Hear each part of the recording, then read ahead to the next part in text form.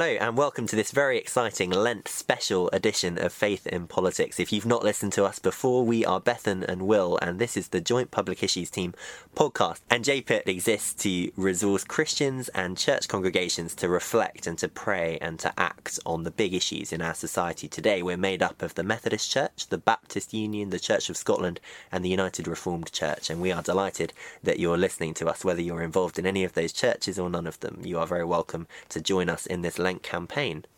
So here at JPIT this Lent we have a new campaign called the Living Lent campaign. This is a way for individuals and groups to get involved in environmental action and looking at how our individual actions have an environmental impact. The campaign gives you various options on things you can give up for Lent, everything from going meat free to not buying anything new to limiting your use of the car. In this episode we're going to be talking a bit about the campaign. We have an interview with Rachel Lampard, who's our team leader here at JPIT, and she's going to be telling us about the campaign and why we should care about the environment as Christians. We're then going to have a musing with Hannah Brown, who's also a member of the JPIT team. Then me and Hannah are going to have a talk about an environmental news story and how our actions as individuals can really help to improve our carbon footprint. And finally, we're going to share with you the different ways you can get involved and what we here at the JPIT team are doing to get involved in the Living Lent campaign.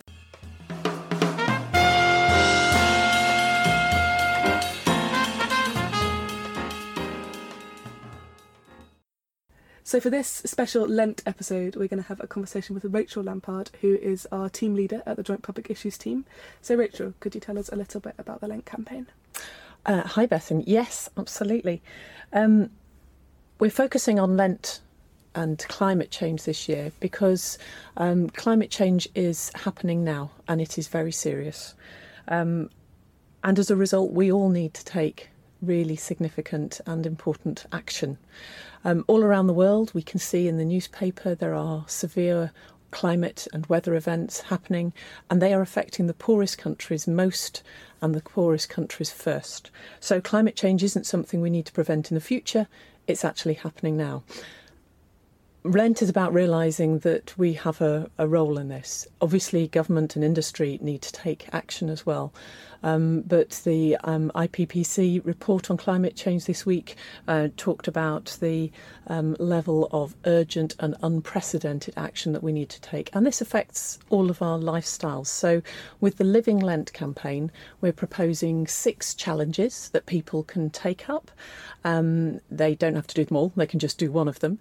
But there are 6 challenges that are about areas of our lives which deeply affect climate change. So, for example, it might be about going meat-free. It might be about not buying anything new and not being consumerist for the entirety of Lent. It might be about changing your transport decisions or about living locally. So we're encouraging people to take up one of these challenges. You won't be doing it alone. When you sign up, you'll be joining a community of other people who are also taking this step into the wilderness, as we imagine Lent, and doing it together. We're going to be providing resources every day during Lent. There are going to be very practical ideas. There are going to be devotions and reflections during Lent. So together, as we step forward. With the horror of climate change around us into this wilderness period, we do so as Christians because we have the joy of Easter and the resurrection ahead of us, and living in a world that we believe that God has created and God continues to love. We love that world, and we live in the hope that God will reconcile all things to himself.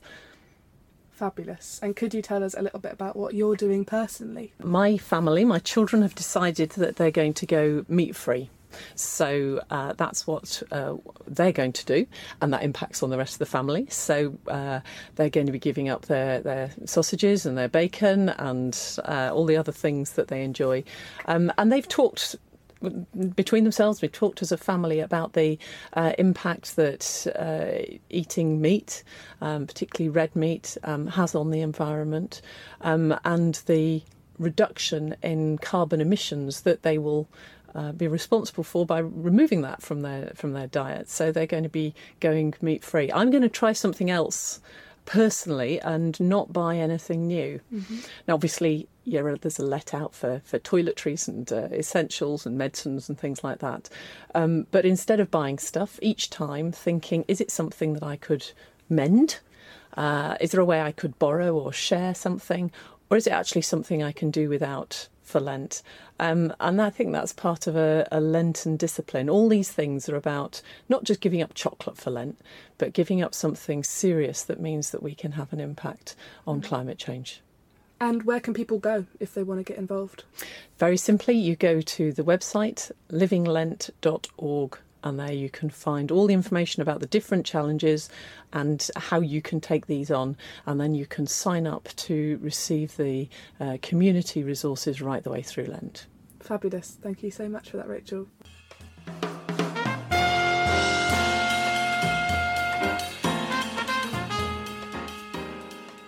So for this Living Lent special, we have a musing from Hannah Brown, who's a member of the JPIT team. Hannah's musing has been inspired by the Living Lent resources based on the lectionary passages set during Lent.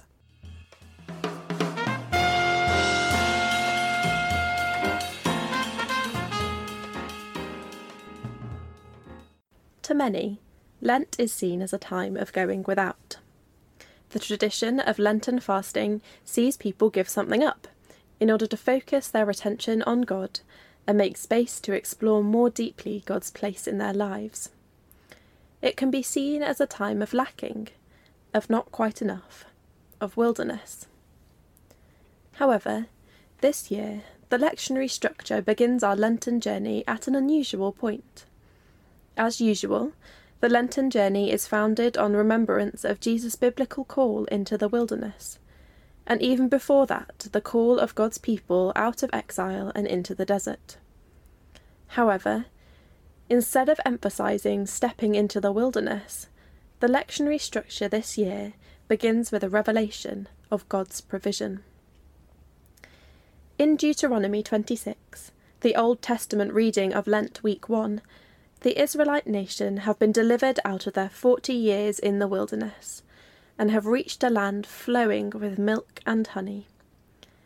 It is not the unrelenting and sparse desert they have travelled through, but the promised land, overflowing with the sustenance and sweetness of God's provision. Unusually for a long journey into the wilderness, we begin with hope. And for the Israelite nation, this long-awaited hope, this sign of God's salvation, is intrinsically linked to the land. What once was barren and broken is now overflowing in the abundance of God's transformation. A journey through the wilderness has been ended by the transforming hope of God's goodness. Moreover, the Israelites recognise God's provision of a transformed land by offering it back.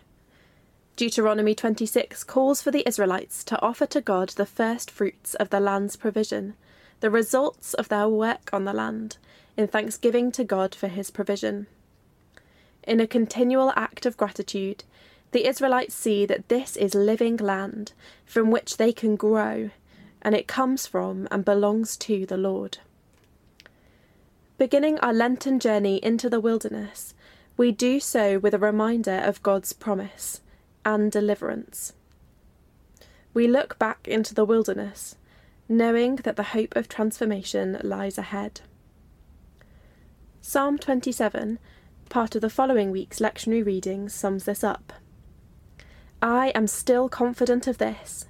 I will see the goodness of the Lord in the land of the living. Like the deliverance of the Israelite nation in Deuteronomy, not only does the psalmist sing of God's goodness, but trusts that he will see the provision of God's salvation in a land he knows and lives in. It is the transformation of a land from which milk and honey can be used to feed our children, a sign of God's goodness we can experience on this earth. So, what does this mean for our Lenten journey this year? As we step into Lent, we hold before God a land slipping into wilderness. Around the world, people continue to toil in affliction that we may live in a land of many resources. In our hands, God's gift of a transformed land is becoming barren. But, following God's people, we return this Lent to a time of remembering the wilderness by offering back to God the land given to us.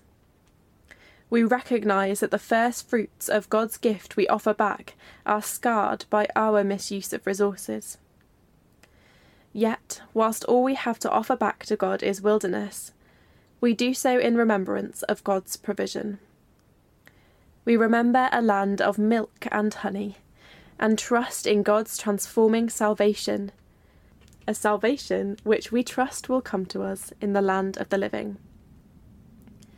This is not to say that in handing back God the gifts we have been given, we let go of responsibility.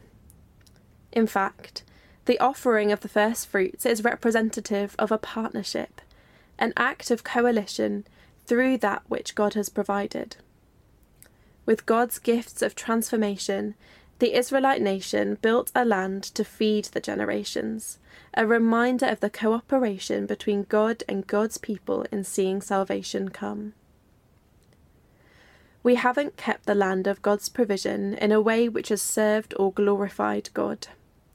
Yet ours is a God of transformational grace, a God who invites us into partnership to offer the land back to God's salvation. This Lent, we remember that this land is God's, and that it exists to display God's transforming hope. Once again, we will see God's goodness in the land of the living. If you'd like to find the resources that have inspired Hannah's musing, please go to the Living Lent website.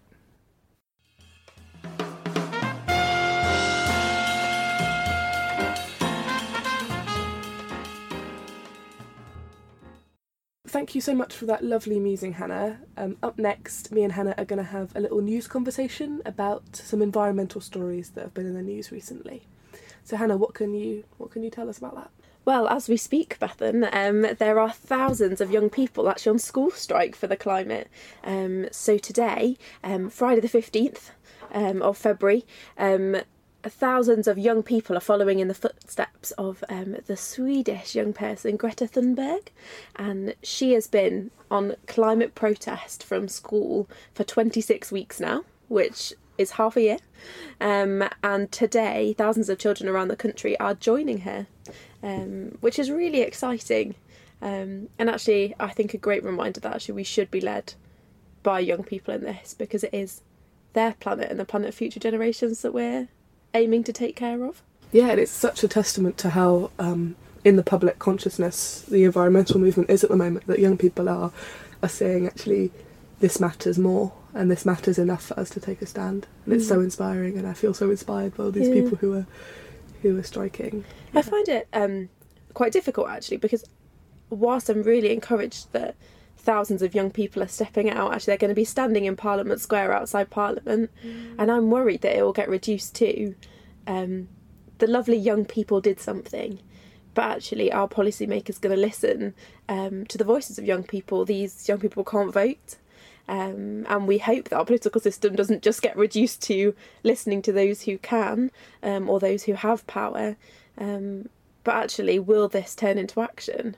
Yeah, and it all comes back to policymakers need to show the young people of this country the respect they deserve, because they may not be able to vote now, but in a few years they will be the people who are voting and are keeping MPs in their constituencies. But what really needs to happen is for MPs to start going out onto Parliament Square and talking with these young people, because they're literally over the road from where they work. It's a 2-minute walk, you know? And actually this is a generation who have been born into and brought up in a world where that they're told is dying. If it's right that it's pushed them to action for that, and it's important, and I think we should respect that, and it shouldn't just be a public show, but this should really be a call for change that is listened to. Absolutely, and I do think that there's as every year goes by, the awareness of the issue becomes bigger. Yeah, and actually there's been some interesting research done recently, a news article this week that came out from the Iowa State University, from a professor of psychology, Craig Anderson, who's been suggesting that climate change doesn't just lead to deprivation within our climate, but within humanity too, and that it can lead quite directly onto more violence and aggression amongst people. I think that's really interesting, actually. He was saying that, that for a start, higher temperatures increase the rate of irritability and hostility within people that lead to violence, but also that natural disasters and failing crops and economic instability that's caused by climate change is actually something that brings about a natural response, some might suggest, of violence. And I think it is that sense of scarcity. People are recognising that the resources that we have are becoming more scarce, and actually people are panicking, which is a really interesting connection to draw, actually. Yeah, and when I was reading that article, I couldn't help remember about how protests always happen in the summer, and they almost always finish when the rains come.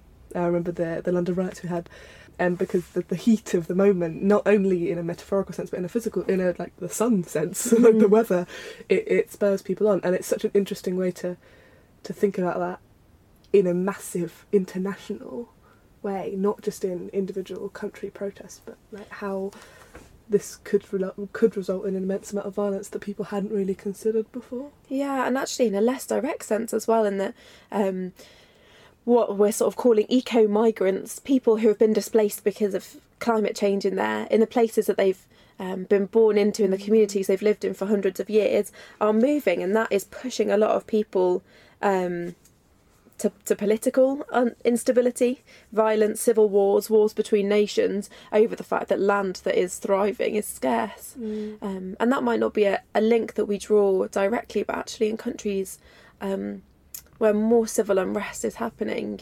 displacement can often be traced back. We're a humanity searching for land to be safe on, and actually there's less of that happening. And the incredible thing as well is that whilst our resources are depleting, we do have enough to go around, and we are slow to make the connection between people going without and us having plenty.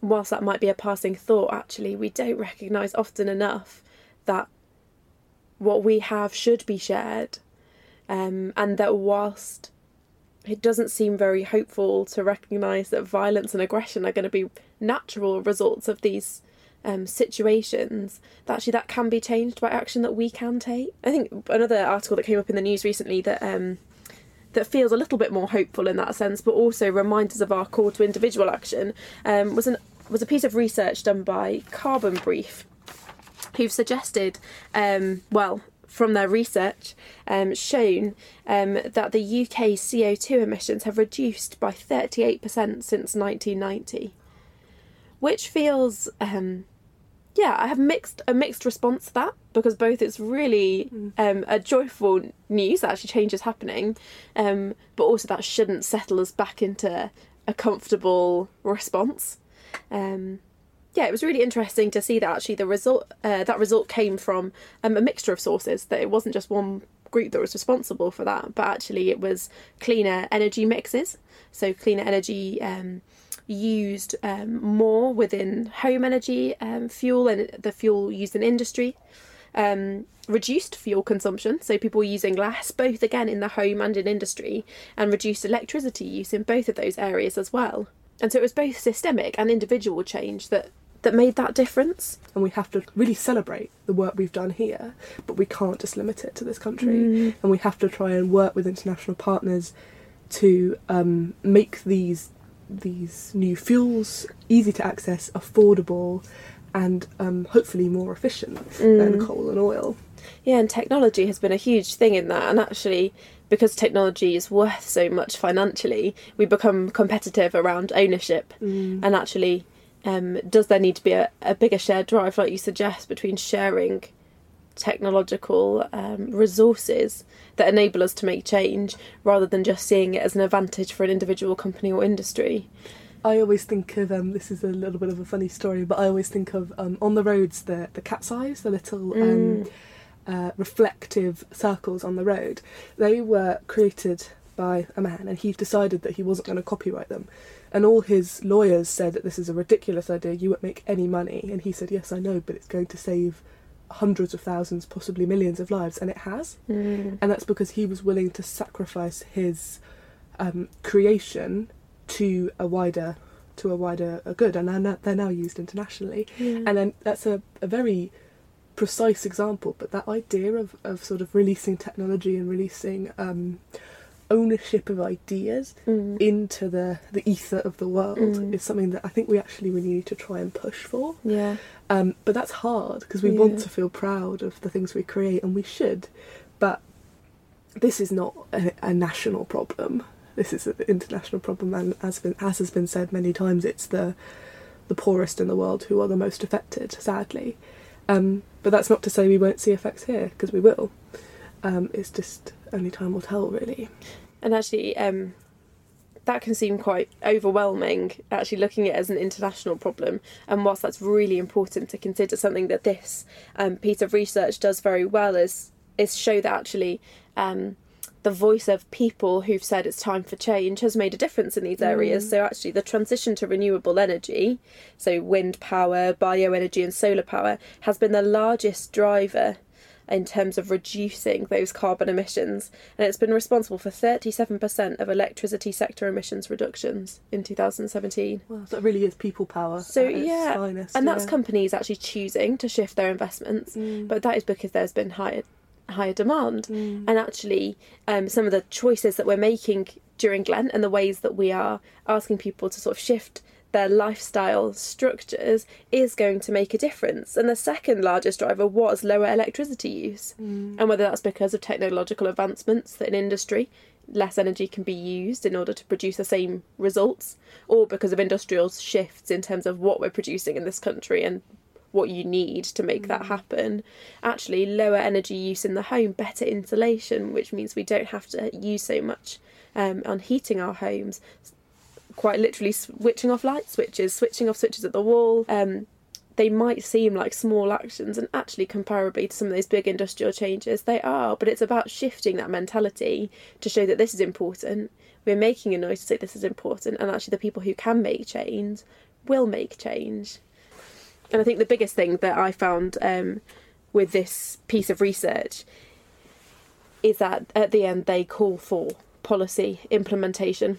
And so they say, oh, this is great, but we need to protect it. And actually that is something that needs to happen at a policy level, a national and an international level. We need to say, okay, we can see that this change is happening. Let's protect it and make sure it continually happens, so that this progress can continue to be made. Thank you for that, Hannah. That's really inspiring as to what we can do to change our behaviour to help the planet. And in a moment we're going to take you to the JPIT team as they tell us all about what they're taking up and what they're giving up for Lent. But the one thing that we really want to encourage people is that this campaign is about making a noise, and it's about inspiring people to not only change their individual actions but also to pressure organisations and policymakers and our politicians to also make a noise about the climate and to push massive change that needs to happen. Because we all know that individual action is really important, but big political changes in the international and national world are also really important, and they are highly interrelated. The individual and the national and the international all have to happen together in order to try and help our climate get to a level where everybody will be able to thrive.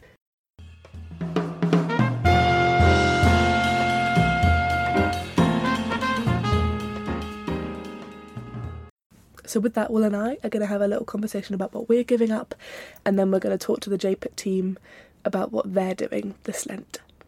Bethan, what are you going to be giving up for Living Lent?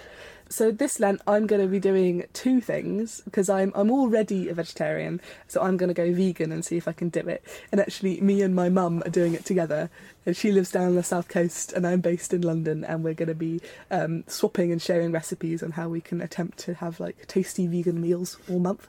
And I'm also going to attempt to do the no buy challenge, where you don't buy anything new for the whole of Lent, and let's see if I can not buy anything. Let's see if it works. I feel utterly upstaged, Bethan, because I am going vegetarian for Lent, and I am not the world's greatest cook, and I do tend to rely quite a lot on bacon and various other easy meats for my dinner, and so I'm going vegetarian, and this is quite a big step for me. So while I feel upstaged by you going vegan and not buying anything over Lent, I feel quite proud of myself that I'm doing something good for the environment and hopefully managed to survive 40 whole days without meat, because I know that it's really good for the environment.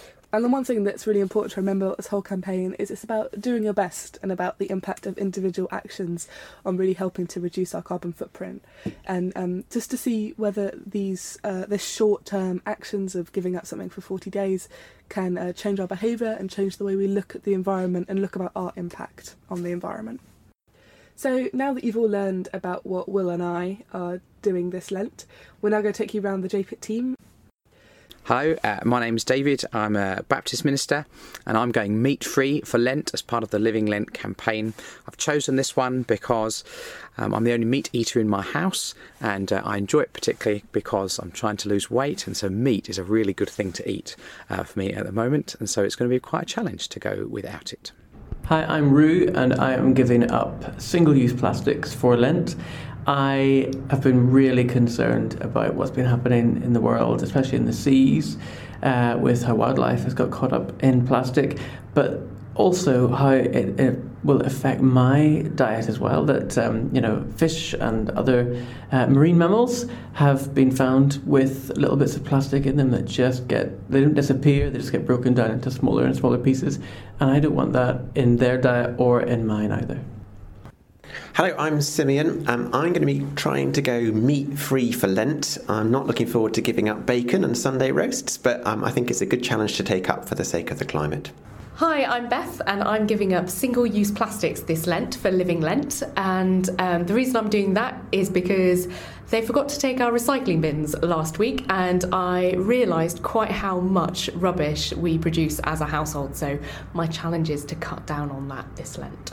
My name's Paul Morrison. My family is giving up meat this Lent, and the main reason is that my 8-year-old daughter desperately wants us to and thinks that it's a wonderful thing for the environment and for our bodies, and I can't say no to her. My name's Hannah, and for Lent I am giving up meat. I think it'll be a little bit of a challenge because my favourite food is lasagna, but I'm pretty sure you can make a good vegetable lasagna, so I think I'll be fine. Thank you so much for joining us for this Lent podcast special. We're really glad you could listen, and we really hope that you'll get involved in the Lent campaign and have a think about how your experience this Lent can help the environment. Again, if you're interested, please go to the Living Lent website, which is livinglent.org.